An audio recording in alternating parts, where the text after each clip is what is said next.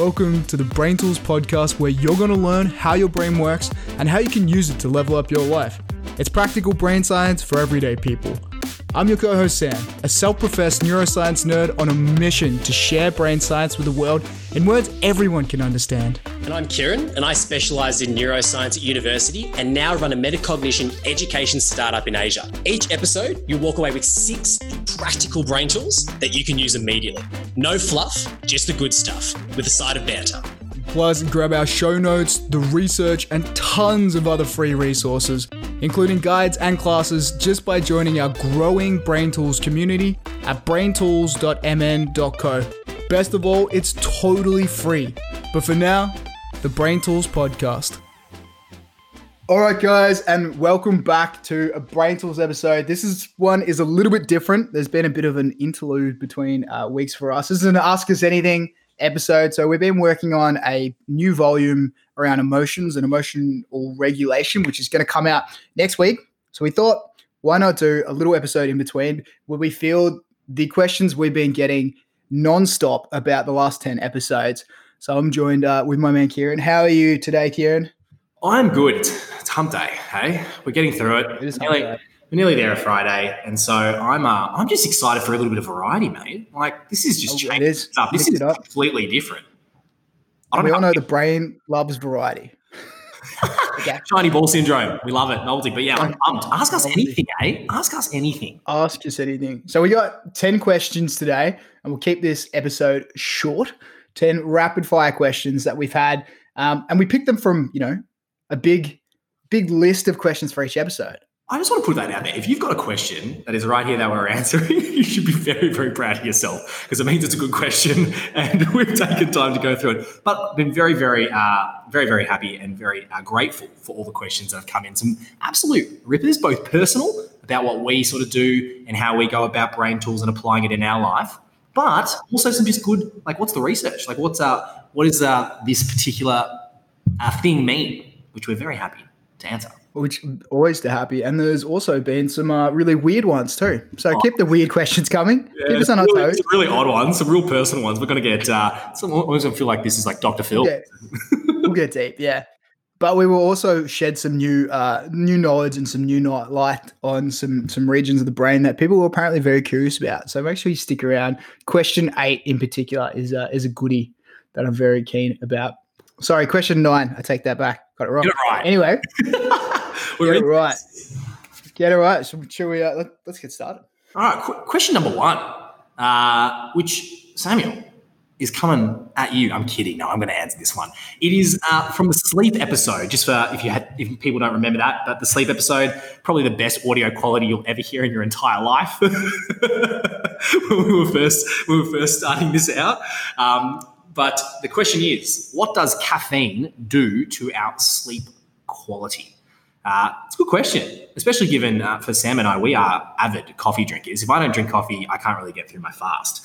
So I'll take this one, Sam. Can I? I'd say this one. Take it away. So caffeine. It's a very, very good question. So basically, as we talked about in the sleep episode, there is something called your circadian rhythm. That is what is responsible for when you're awake and when you're asleep. And there is a very, very key neurotransmitter in that, which is melatonin. I'm sure people have taken melatonin pills before when they've been traveling at time zones. But basically, when melatonin levels are high, it's actually produced by something called SCN, suprachiasmatic nucleus. But when it's actually produced in high levels, that means you are going to bed. If it is in low levels or suppressed, it means that you are awake. So the question comes full circle. What does caffeine do? Caffeine actually suppresses or reduces melatonin levels in the same way that stress does, in the same way that also blue light does that we've spoken about before. And so what that means is if you do have caffeine, that you're less likely, A, to go to sleep, as we all know, but B, if you do get to sleep, your sleep quality is impacted because you'll stay in that sort of wakefulness. Remember the 4 different stages of sleep. So the long and short, if we can say here, is probably try and stay away from coffee before 2 is the long and short, or 2 p.m. The half-life of coffee is 8 hours. So if that means half of it will be out of your system by 10, and it should be sweet. So I hope that answers the question in some level of detail, but yeah, caffeine, that's what it does. It definitely does, yeah. And also caffeine has stimulant properties too. So you have excitation of various parts of the brain, and that stimulation and neural activity carries over to the night as well. And that analogy I was just thinking about is like, when you try to go to bed and you're thinking too hard Yeah. because you've just got too much in your brain. Well, that's what caffeine is doing. It's reaching those levels of excitation. Well, That's a good question. What do we do done without caffeine though in our heyday of university? Let's be frank. Well, what would I do without caffeine right now? We have full a stop. coffee machine in Full this stop. house. So really need one. let's bring it back to the present and right now. I love it. Yeah, that was a good one. Question 2, which was around episode 2 on well-being. Go check it out if you haven't, if you want to just listen. We had a lot of feedback that the brain tools were great, especially the gratitude practice, which is being used. And the listener in question wanted to know, what are some of the brain tools that we actually use and implement in our life to improve our own well-being, which is very fair enough. Practice what you preach. It's very, very kind as well to comment. You both seem like pretty happy dudes. Hey. Yes. That's not a bad one. Do you want to take it? You go first. You got this. So I actually use all of the brain tools that I talk about in the wellbeing episode. Surprise, surprise. Practice what you preach. My favorite ones are meditation. I write in my journal each morning. I practice gratitude, but I also love the box breath for any time I'm feeling stressed. I just love deep breathing. It's just the easiest route to reduce cortisol in the brain, to trigger your parasympathetic nervous system activation of your sympathetic. And it's super easy. You can do it at your desk. What about you, mate? I love it. Well, look, you practice what you preach. I'm the ultimate dissonance. I'll say something, I never really do it. I'm kidding. There's so much congruence between what I say and what I do. Oh my God. I would say so all the ones that we did mention on the previous episode, I do, but one that I probably didn't mention is one of the things that whenever I'm feeling a little bit unmotivated or I'm having a lot more negative emotion than positive, I try and learn something new. So reading is a really important outlet to me. So in my room, for those that have been in my room, there's a whiteboard with a bunch of if-then plans, but there's one that says, if you feel unmotivated, pick up a book and read the first page. And when I learn something new and I feel like a sense of accomplishment, it's a bit of a small win, and I'm more likely then to read 5 or 10 pages, have that small win, and then, basically kick on and get back into work or do other things. So, learning something new, whether it's just something small or you're doing a course or you're speaking to people about, I think is something that I personally practice a lot that does positively impact my well-being. That's a really good one. I actually hadn't thought about that. But you just reminded me of another one that I didn't talk about. Mate, talk to me. What do you got? My other one is when I'm feeling blue, and this sounds so stupid, I'll watch stand-up comedy. Oh, who's your favourite stand-up comedy, by the way, or stand-up comedian? Who goes in there? Ooh, that is a very tough question. Impromptu. Yeah, I don't know. It depends on the night. I'm really loving Andrew Schultz at the moment. And there's another Scottish comedian that I'm loving too, whose name is escaping me for some reason. That's all right. Don't you love that? His name's Kevin Bridges. Kevin Bridges. What about you? Oh, Kevin Bridges. I'm so basic, but I love a good old Ronnie Cheng. I'm Asian. He's Asian. Okay. Asian humor makes a lot of sense. Bit of identity and relation and relatability. And I'd probably say Michael McIntyre. But I like that. Interesting. Great to watching some stand-up comedy. Humor. Neuroscience of humor should be humor. So we possibly. Oh, that is a good shout out. We should definitely do that. That's a strong one. Strong one. Just like question 3. I'm going to ask you this one. Episode 3, which was on fear, the neuroscience of fear, a very primal response, but it's a good one here, which says, what's the difference between fear and anxiety? Samuel. Yeah, it's such a good question. And because they play into each other, right? You almost can't have anxiety without fear. So fear is the way you feel about a certain situation or some form of external stimulus where you're worried that it presents a threat to you, whether that's physically, psychologically, emotionally, or what have you. For example, you might be deadly afraid of spiders. So that's your fear. Anxiety is your brain taking that fear and then predicting a future scenario from happening making it feel real, and then triggering a stress response. So it's basically like imagining that fearful situation is happening and then triggering a stress response, which then in turn triggers the amygdala, your insula, your thalamus. Suddenly your brain is flooded with glucocorticoids and with cortisol, and you go into survival mode. And that's exactly what happens when you're feeling extreme anxiety, is that you're basically having a fight, flight, or freeze response. Yeah. Due to imagining fear. Very good. It's also, I find that actually crazy, the fact that our imagination, us imagining things, creating things in our head has the exact same response as it actually happening. It is. And you know what's even crazier than that, right? Yeah. Like, so they did some research around like the idea of practice, and they found people just watching someone either play the piano or shoot basketballs and then imagining it had the same neural activation as if they were practicing themselves, and in turn actually experienced benefits from that practice. Visualization. Listen to the gurus. That is imagine what you can be. That's a very, very good crazy research. So well done. There you go. Episode 3. Pretty good.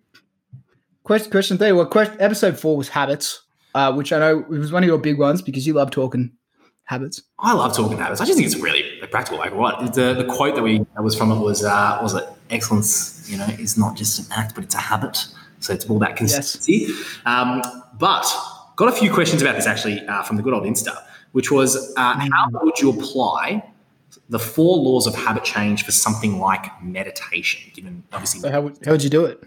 It's a good question. Wow, how long do you have? I'm just kidding. It won't take that long. But just to refresh everyone's memory, from James Clear's Atomic Habits, the 4 laws of habit change. You've got to make it obvious. You've got to make it attractive. You've got to make it easy. You've got to make it satisfying. So rather than do a whole shebang, I'll sort of just relate to how I ended up doing it. I think the obvious part is a real clear one, which is I always just have a very clear reminder at work. So I'm actually back in the office. So I have it on my other screen that says, remember to meditate. And I also put a bunch of alarms in it to make sure that I do meditate. The other one, though, that we talked about in the episode was habit coupling, which is take an existing habit and then actually couple that with the habit you're actually trying to do. And the one I have is actually when I take lunch. So when I take lunch, I'll go out for lunch and I know immediately when I come back, I'll see this office space where I normally do my meditation, and I couple that together, lunch with meditation. And I always do it after lunch because I just want to make sure I'm a bit more switched on. And the only other thing that I can possibly add if you want to really try and implement meditation is do it together. Like, as we've said, collective change is so much easier than individual change. We've started a bit of it's going to sound like I run a really weird company, but we've started a bit of meditation club. We do it 3 times a week, and it just makes it a lot easier when people are going to remind you. It just increases the probability of happening, given you built redundancy into the actual habit itself. Social accountability, as Naval would said, put it out there. Put it out there. Put your name on it, and then see. Put it out there. Oh, by the way, how people are going to do it? Have you read the Naval Manac yet? No, I actually bought it. I haven't read it yet. Oh, you good? Wow, I feel like a terrible human being. I just sort of downloaded it. But it is easily top 5 books. Anyone to download it, it will change your life, genuinely. You're a massive Naval fan, though. So there's more than a hint of bias in there. Oh, hello, mister. I enjoy him. I enjoy him as much as the next person. Within reason. I don't have it within reason. I'm just fanboy. I think you have a Naval addiction, which is great because our next question's on addiction. Yeah, episode. Segue. Yeah, segue. The next question, and this actually came up a couple of times. I was asked a couple of times personally and also through other channels, which was, how do you break a sugar addiction? He says, while Kieran drinks a can of what looks like soft drinks. It's so bad because I'm a diabetic that's drinking a green tea with like 17 grams of sugar in it while you asked that question. And I didn't know that was coming. I'm sorry, diabetic. Kieran, listen up. This one's for you. Am I diabetic? So there's some crazy neuroscience around sugar and addiction, and they've done quite a few fMRI studies where they've looked at people's brains who have quote unquote sugar addictions and people who classify themselves as unhealthy eaters, and they can actually see the same reward system activation in these people's brains as drug addicts. Yeah, crazy. And the more crazy part was that because of the way dopamine works, and we cover this in this episode on addiction, when it comes to sugar, these people have this massively heightened dopamine response in anticipation of the sugar. So they'll see an ice cream, their brain activity will just become alight in anticipation. Their reward centers light up like a Christmas tree, everything's flooding. But the joy and the experience of eating that ice cream, they have much lower enjoyment than people who don't have a sugar addiction. So it's like, it's making you want to eat more even though you enjoy less.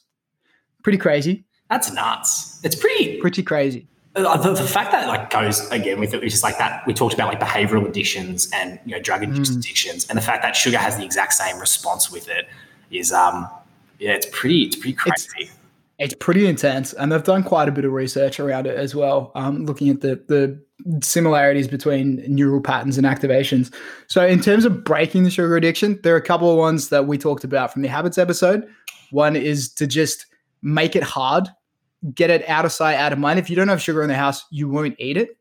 Another one, which is probably less clear cut, is still playing into that reward pattern of when you think you want something sweet, but substituting it with fructose, with a piece of fruit. So this is one I personally use. If you find yourself eating lots of chocolate, still reward your brain by giving it something sweet, but use natural sugars that have fiber attached, so they're processed much more easily.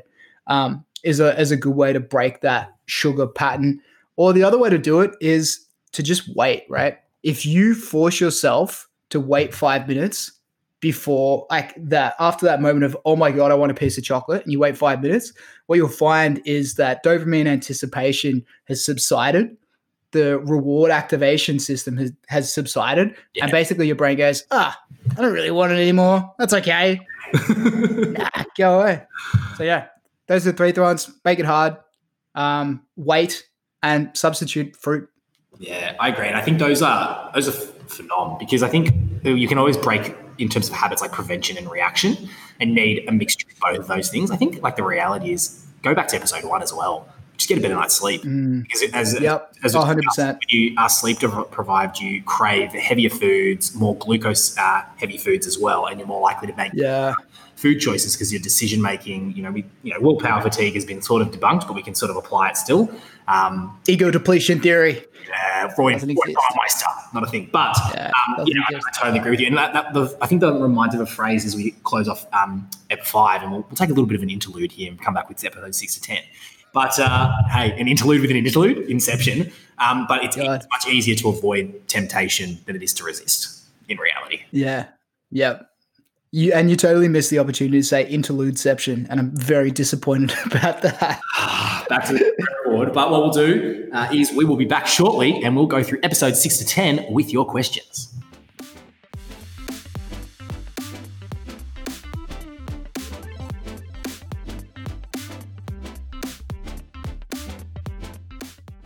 And we are back now. We've done episodes 1 to 5 with Ask Us Anything, and we're now going to wrap this up with episodes 6 to 10.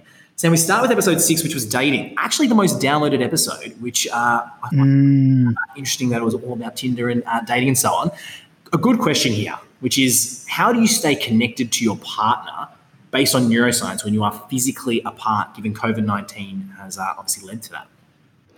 And this one definitely twinges against my heartstrings somewhat, and plucking my heart harp, so to speak, because I went through this exact situation with my partner when we were in lockdown, and also when I lived in a different city, 1,800 kilometers away from her. So according to the research, like what actually creates intimacy, or what fosters intimacy in couples, is disclosure, self-disclosure. And they did a study called the 32 question study. And they hypothesized that if you answered these 32 questions that create increasing levels of self-disclosure and trust between two people, that should form a bond. And it's a really, really interesting study, because two of the researchers decided they'd ask each other those 2 questions. There's 32 questions. And then 6 weeks later, they got married. Wowza, yeah.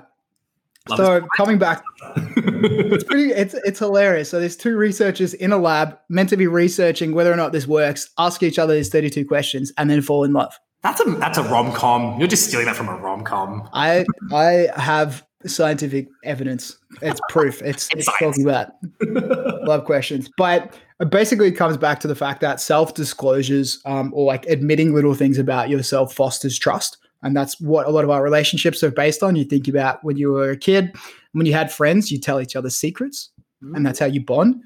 And that's one thing you miss a lot when you're separated. So one thing you can do to stay connected and intimate is just like share some secrets from your day, or like share some little things that you wouldn't tell anyone else, because that fosters that same sense of intimacy. You're experiencing some self-disclosure. So like a lot of people like to talk about the mundane things during the day, but if you can find like little embarrassing things, like little moments that you can share with your partner, you'll tend to find it gives them a bit of a sense of intimacy that way. Power of vulnerability. Hey, the power of Brené Brown, sponsor this podcast. I love your work. Coming back. I think it's a ripper though, mate. Spot on. I love it. I've got nothing to add. That was perfect. But we actually also had a very cheeky dating question from possibly a secret admirer. Every time you do this, it never ends well. I don't like this. Look, I've been told otherwise. From a very secret admirer. And this question's possibly not directed at me being in a loving, stable relationship with my partner. The question was, I'm just putting you on the spotlight. I don't. You really are. What do you look for in a romantic partner? This is a big stitch up. You suck. What? Oh, what do I look for in a romantic partner? Wowza. Okay. I'm going to give a very, hopefully, concise answer to this. What do I look for in a romantic partner? Well, I'd say there's two components to it, which is one, I think it's, there's obviously got to be some sort of attraction there, right? You've got to feel, there's got to be a feeling. I know we spoke about romanticism in the relationships episode coming up, but you've got to have a degree of that. And I think there's, I don't know, a few other appealing things, like it's just the chemistry, the conversation that we have. I'm just not one to reduce it and be like, here is my ticker box of all the things I need in a partner, because I think you just sort of got to make a partnership work over time. Because the way you feel on day one is probably not the way you feel on day 3600, as we said before. But another one I would put out there is actually ambition. I find that very attractive in a partner. So I would, level out and say that for whatever that's worth. Do you think that's a reflection of your own characteristics? Maybe. I would say that, but that's Robert off the record. Robert Cialdini, though, right? So people like those that are similar to them. It's a liking bias. So I would totally resonate with that, and a lot of the problems that have come with that. So I'm with you. That's my answer. I'm on the spot. That was probably a terrible one. Nice. We're going to move on. It was great. I like it. Next question. Keep it moving. Episode 7, which was on relationships. And the question is, most of the tools you spoke about are related to romantic relationships. How would you apply some of your brain tools to platonic relationships, i.e. your friends? Great use of platonic. Sam, what are you feeling here? So I'm a bit conflicted because I feel like the brain tools we talk about and just any relationships, brain tools, just they work. Or like relationships that are intimate and platonic, they operate under a really similar basis of trust, of disclosure, of shared experience. What do you think? I think it's first principles though, right? Which is like what works in a platonic relationship should work in a romantic relationship in reality. But I'd say the one that probably really pops out to me, I know it's going to sound incredibly boring, but I think it's just consistency, right? It's the consistency of outreach, which is, penciling it into your schedule, whether it's family, whether it's friends, to do that every single week, maybe every 2 weeks. And so it becomes something that is scheduled because what gets scheduled gets done. And I think that in its strictest sense of reaching out and doing that on a consistent basis shows that you're reliable. It shows that you're predictable. It shows that you'll show up. And I think we can talk about everything, which is like how you should communicate, how you should do stuff. You got to show up in the first place. And there's a lot of the times I'll put my hand up and say it with my friendships because I possibly take them sometimes for granted because I we're talking about this. Like when you do have like a really good friendship, you sometimes can be like, we'll just slip back into the way it was when I pick up the phone, and it is. But I would say that, the consistency is the most important part, which I've tried to have a think about, which has been good for my life, I dare say. That's a really good point. I actually hadn't thought about that, but you bring up, especially I'm feeling that a little bit in Melbourne, lockdown. The motivation to reach out to people you can't see hasn't been as high. Yeah. And as a result, I don't think I've done it as well. And you can tell it definitely impacts your friendships. You just don't feel as close. Yeah, you do. And it just falls away. But it's just, as you said, scheduling it. But hey. It does. And it ties into the next question too. Episode 8. Attention. Episode 8. Attention. I like this one. Okay, more. Yeah. What are your most used social media apps and why? Sam, I'm going to let... No, you're going first on this one. I've got to think about this. Yeah, it's LinkedIn. It's LinkedIn by such a long margin. Shock. I'm all over it. And the reason why is because there's lots of really great educational content on there. There's lots of people who put stuff out around marketing and sales, which I find particularly fascinating, the quality and caliber of which you just don't get anywhere else on a social media platform. And because it relates to my job, I can kind of justify spending some time on there, learning some things and finding some new stuff out. What about you? I think you're so good at that, though. I've the content you put out there, right? Like, I know we always say this a lot, but I'm giving you a compliment here. We always talk about providing value, but you do. Like, you do your research, you put something out there with the intent of, hey, how can I make some people better? And as you said, I think LinkedIn is the one thing that you can leverage compound interest on. Like, you put a bunch of stuff out there. We've spoken about people that have done such a good job on it by actually finding their niche, providing some expertise and doing it. So I'm with you on that. I've got to be frank. It's Insta. It's none. Like, I'm really off it now. Like, I would say if it is, it'd be Insta, and it's on like 10 minutes a day. But I don't know, maybe, and I hope I'm not being too philosophical here, but I just don't see the return on social media. Like, I agree. I find myself, the way in which I weigh it up, and this is going to sound super weird, but I'm like, I could spend an hour on social media, but I would spend an hour writing or reading, which sounds like it's yourself a job. I don't get much. I remember when I was like in the early 20s, maybe late teens, like all I would do was just look at hot people and look at stuff on these things and then just get jealous and be like, oh, their life looks sick. And I know that's a lot of what we've spoken about or what's been going in the news, but none really. I would say WhatsApp. Let's put it that way. WhatsApp will be, if that's a social media one, just to communicate with people. But outside of that, not really on Facebook. Twitter more. Just because there's cool people to follow. But that's the thing. I basically don't use them for the social aspect. I use them for the content. So it's like I'm like doing my reading, but on a social platform. Oh, and yeah, Twitter's just so good at that. But good question. Very, very good question. Good question. Now on the tail end, last 2 episodes, eh? Last 2 episodes. So episode 9 was on aging, which I had lots of questions from people of all ages. But one that was asked kind of grabbed both of our attention. And that was, like, what can you do to help someone who's older but doesn't like socializing? A grumpy grandpa, what do you do? It is a really good question. And the only thing I can think of here, I'm actually going to struggle here and say I don't know based on the research. But what I would put out is if someone doesn't like socializing, I think it's a frequency thing. I think it's like, say it's me and my grandfather, whatever it might be, actually just continually doing it is like, I almost treat it like activation energy, good old chemistry. It's like you keep going, building up until it's the point where you do break through, there is a reaction, and then you're allowed to have a conversation with that person. I think you break their resolve that way. And then I would say make it about their life. Like, one thing that I would say is my parents are loving the bits, but like they've been obviously in lockdown. I think a really interesting thing you can do is find out about your parents' life, which I've done recently only. Ask them questions about stuff, make it about them. Yeah, that's good. And I've found out so much stuff about my parents recently that I hadn't even thought of before. Like, Dad was a massive hippie back in the day, like this Asian dude like Yoda with like these flared jets and just an absolute weirdo, but just found out that stuff. Mr. Goy, stop it. Yeah, I know, Mr. Goy. But yeah, I'd say those 2 things, which is not based on the research, right? This is just my personal opinion. Yeah. What about you, mate? What are you thinking?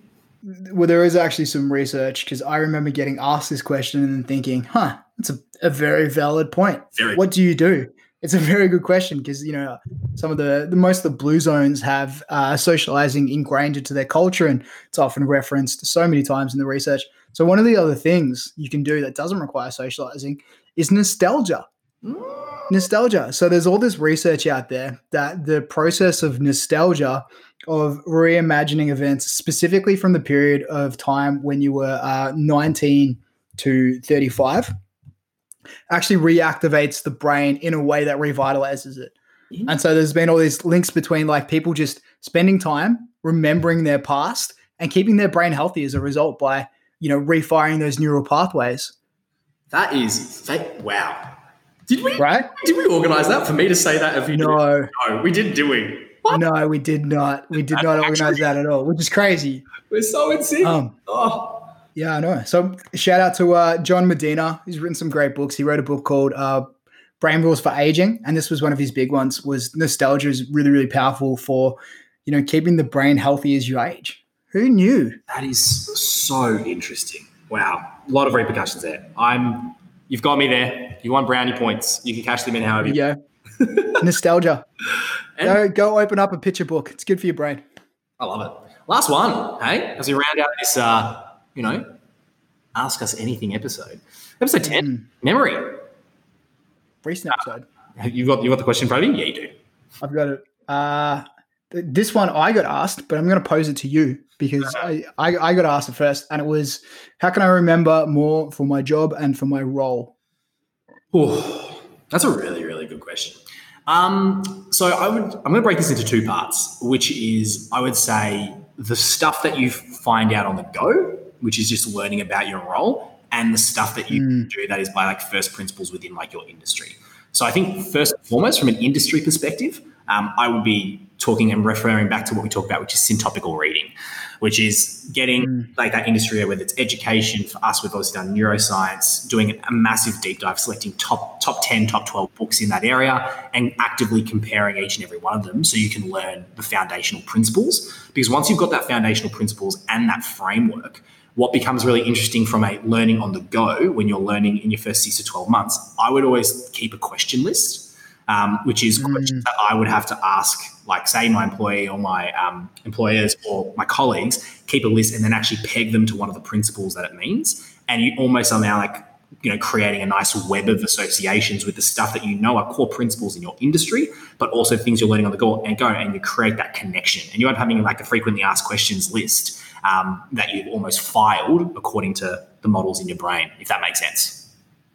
Kind of. Yeah, I get what you're going to do, like creating up this question list to set yourself up to answer them and look for that information subconsciously as you go about your duties, but also by creating like a base understanding of the subject matter. Yeah, spot on. Yeah. What about you? Yeah, so I had two answers to this question. The first was, if you've got information you have to remember from a rote perspective, off by heart, like say you're in a legal profession or you're in accounting or finance, you just have to remember rules. Use something like Anki. Yeah. Super easy. Create some flashcards and then just, when you go to the bathroom at work, open up your phone, whiz through some flashcards and you'll start to remember the stuff really quickly. But my other one, and this is what I actually personally used, was to flip the amount of input you do and have more generation. So what I mean by that is, like, rather than read, maybe take some minor notes, spend 60, 70% of your time creating notes, writing documents, rewriting out your knowledge, because that process of creation further ingrains in your brain the associations you have with it, and articulating what you understand shows you where those knowledge gaps are. And it's just so much more effective than sitting there and trying to read and remember all this stuff. And also you can create really useful stuff for your workplace. Maybe you create, Kieran's guide to marketing for Elevate. And suddenly that's a resource you can share. You've taught yourself how to do something, but it's also now shareable. I really like that because that falls so nicely into the idea of teaching, as you've said. Yeah. Which is like, if you're at work, actually taking an active role to support peers or like interns or something like that and taking that teaching role, it just reinforces your learning if you can actually, make someone understand it. I think that's Albert Einstein quote. 100%. You can't explain it to a 6-year-old, you don't understand it well enough. And so yes. Understanding is the precursor for memory in reality. I love it. Yeah, well, that's it. And like so often we substitute recognition for recall. Yeah. We think because we recognize information that we're going to be able to remember it when we don't. Like just seeing a word on a page and going, oh yeah, I know what that means because you see the rest of the word is not the same as remembering it in the moment when you don't have that cue. Association. Context-dependent memory, state-dependent memory. Maybe we should talk about that in a future episode. There's just so much going on. This has been a cool episode. I liked it. This is fun, yeah. Well, I mean, wrapping up, that's 10 episodes so far. But we have one more question. The question being, loving the podcast so far, super practical and engaging. Oh, shucks. very kind of you. What's on the cards for Brain Tools in the future? Whew, that's a biggie. Sam, That's a biggie. you can go first. I'm doing this whole episode. Sam, you go first. I'll just follow it after once I've had time to think. Just set me up. Just set me up for fail. That's a good question. We want to do more volumes where we kind of lump episodes together into like a theme or a category, because that way we can go deeper on a certain theme. For example, the next theme and volume we're going to do is around emotions and emotional regulation, rather than just having one-off episodes here or there. It'll give us a bit of a deep dive. But long-term on the future, I mean, we just want to keep, putting out more content, and then also starting to put out more content in the video space too. Start to just keep sharing and push forward with that mission of democratizing brain science for the rest of the world, sharing it in ways people can understand. What a tagline, democratizing brain science. I'm pretty sure you came up with that. Yeah. Tooting your own horn very hard. Sorry, I really enjoyed that one. What's That was actually what's your answer? What do you see on the cards? Yeah, I think totally that. I think just based on the feedback that we've been getting has been amazing in terms of people feeling being kinder to themselves as a result of knowing that most of the stuff is coming from their brain, and knowing we don't really still know a ton about our brain is also a really exciting frontier. But I think what I see on the cards, and we've spoken about this at length, but is starting to put some really practical implementation guides together, putting together books, definitely doing a deep dive into biases and heuristics, which stay tuned to the different episode types we're doing. But as we said, it's helping people with their self-awareness, which is linked to obviously self-reflection, like people just being posed a question and being like, hey, I've never really considered that, or using obviously the brain tools. The more that we continue to do that in breadth and depth, we're heading in the right direction. So stay tuned for these volumes, which is very, very exciting. This next one on emotions and emotional regulation. Super exciting. And it also times out well with the release of our newsletter, which we're going to do to summarize the content from the episodes and put out some stuff too. So there you go. Well done. That was fun. That was fun. That was a good little episode. Yeah. I'll see you at episode 20. Maybe, if you're lucky. Make it big, mate. Loving it. Good job. Thanks, mate. Thanks for listening, and we'll see you next week for emotions. Sounds like emotional regulation. Bye for now. Bye. Thanks so much for listening to this episode of Brain Tools. We've got 3 quick things to hit you with before you go. 1, if you want to hear other Brain Tools, you can find our other episodes at the link below and on all podcasting platforms. Number 2, if you like this episode, then give us a review on iTunes or Spotify, only if it's above 4 stars. And number 3, you can go ahead and join the braintools.mn.co community, where we'll post a complete brain guide based on this episode, plus a ton of other resources. Best of all, it is completely free. Cannot wait to see you next episode. And until then, bye for now. See you next episode.